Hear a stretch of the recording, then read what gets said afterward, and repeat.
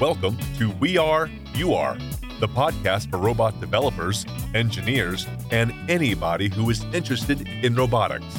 Hosted by the Unlimited Robotics team.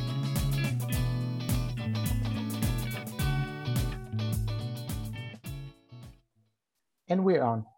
Hello, guys. Hello, ladies. Thank you very much for joining us for an additional episode of We Are, You Are, the podcast for robot developers, makers, and anyone who's interested in robotics and AI. Today, we have a very interesting guest, Mr. Peter Lee. Hi, Peter. Hi, how are you? I'm fine. Thank you very much for joining us. For those of you who do not know Peter, we've been doing some research and we want to introduce him briefly. So Peter is a founding managing partner at Embark Ventures, a seed stage venture capital fund based in Los Angeles, focused on deep tech companies in industries such as robotics and advanced manufacturing. Prior to entering the venture capital field, he was a VP product at a venture-backed startup in the digital media space. And Peter is a manager with McKinsey and also worked as a product manager for Microsoft. He earned his BS and MS at MIT with focus on robotics and product development and an MBA from Harvard Business School. An impressive man indeed. So Peter, thank you very much for joining us today.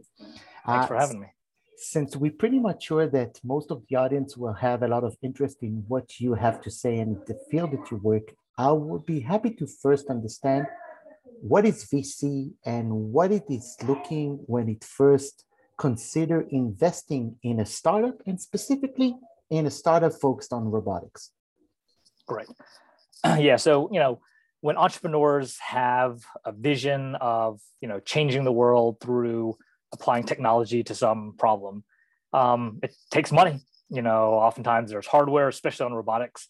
You have to buy computers and hardware and robot arms and equipment, as well as people. And so venture capital finds a use case where hopefully we can provide not just capital, but also experience and advice, having either worked in an industry or invested in similar companies in similar spaces.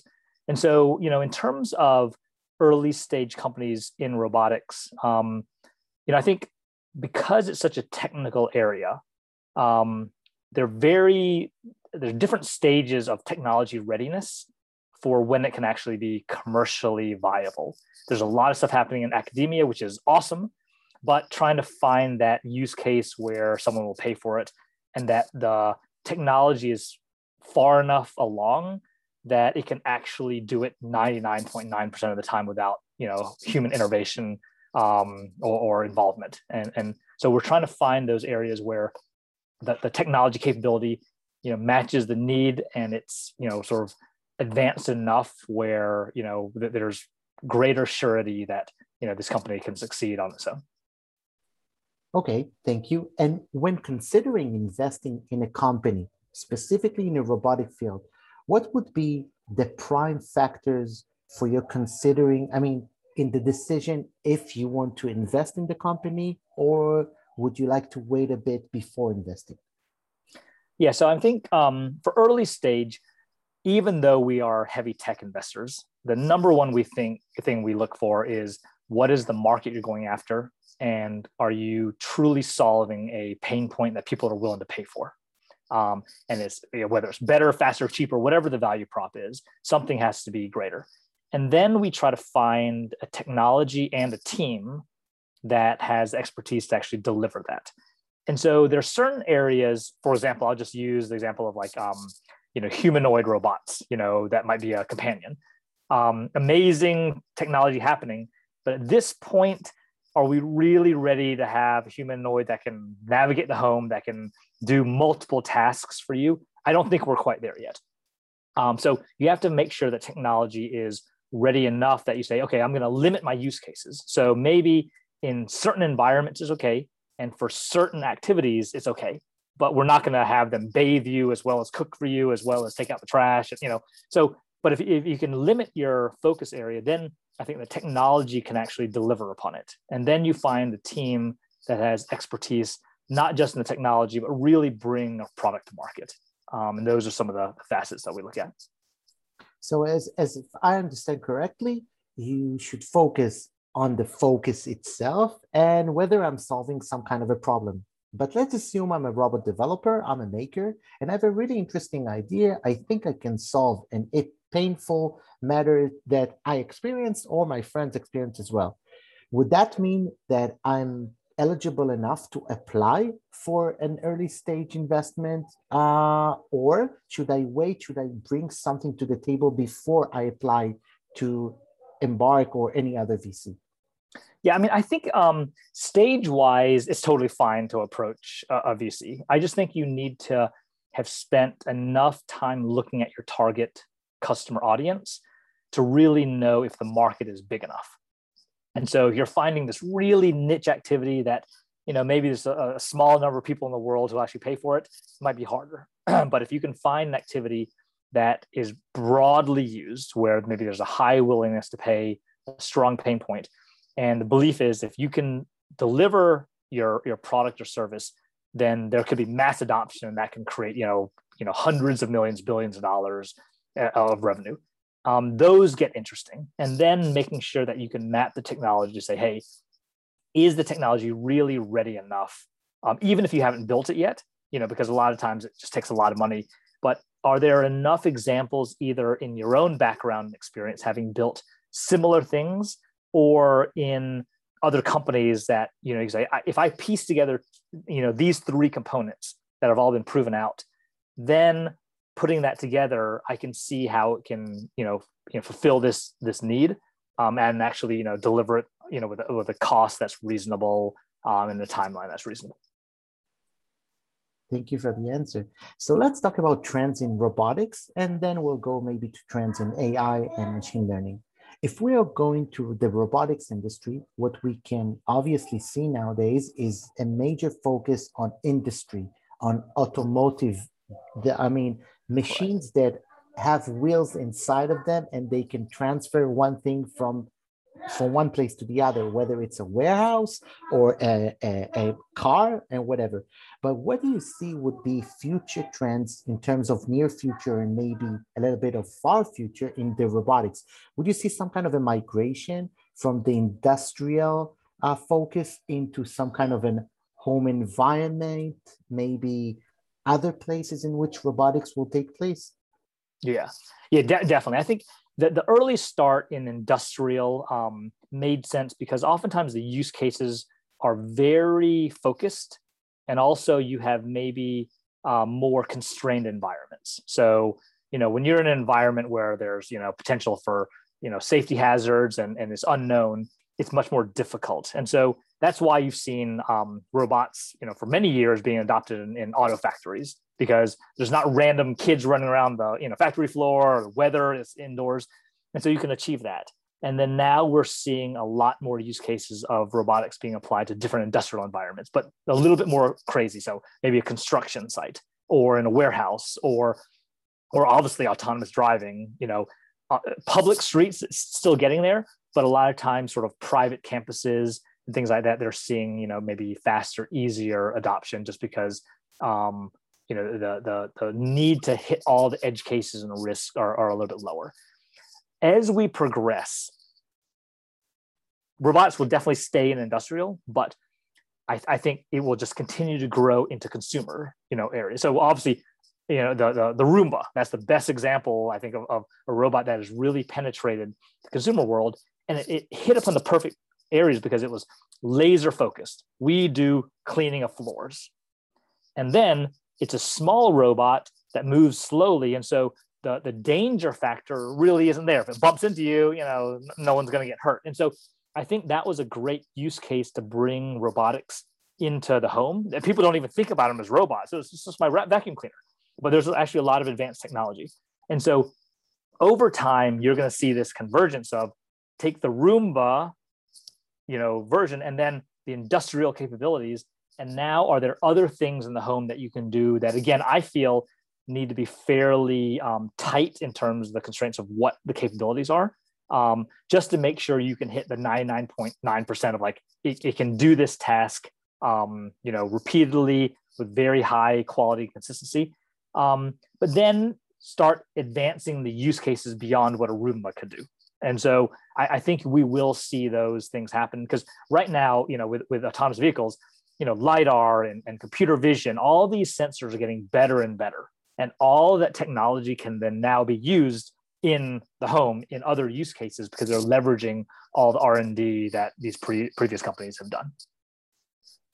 Thank you. One of the discussions we had in former episode was with Dr. Gonzalo Ferrer, and we had a really interesting discussion about the cost effectiveness of LiDARs and precision, and the fact that some startup companies who obviously have limited budgets to develop their product or their prototype will use technology that from one hand will be cost effective, but from other end will make sure that the results of a low price LiDAR, for example, will be sufficient enough to provide a decent result. So that's an interesting discussion referring to what you just said.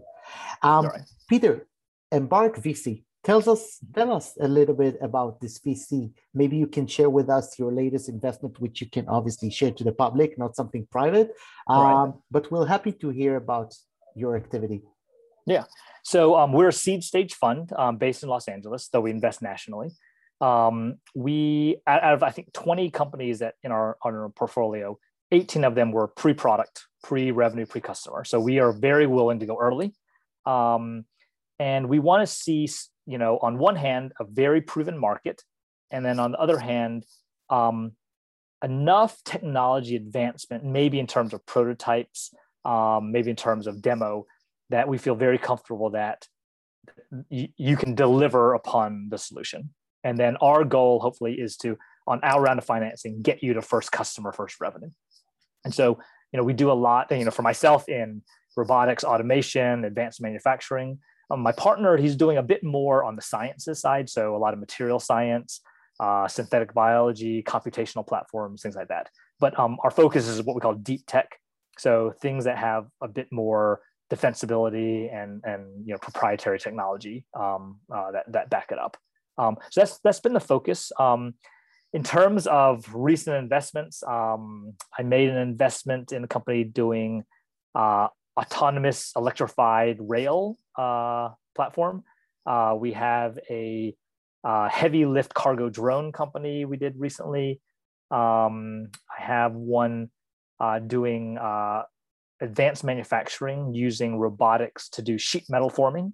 So you can almost think about it like a 3D printer for sheet metal, but it uses robots to actually do the sheet metal forming, and also many other processes.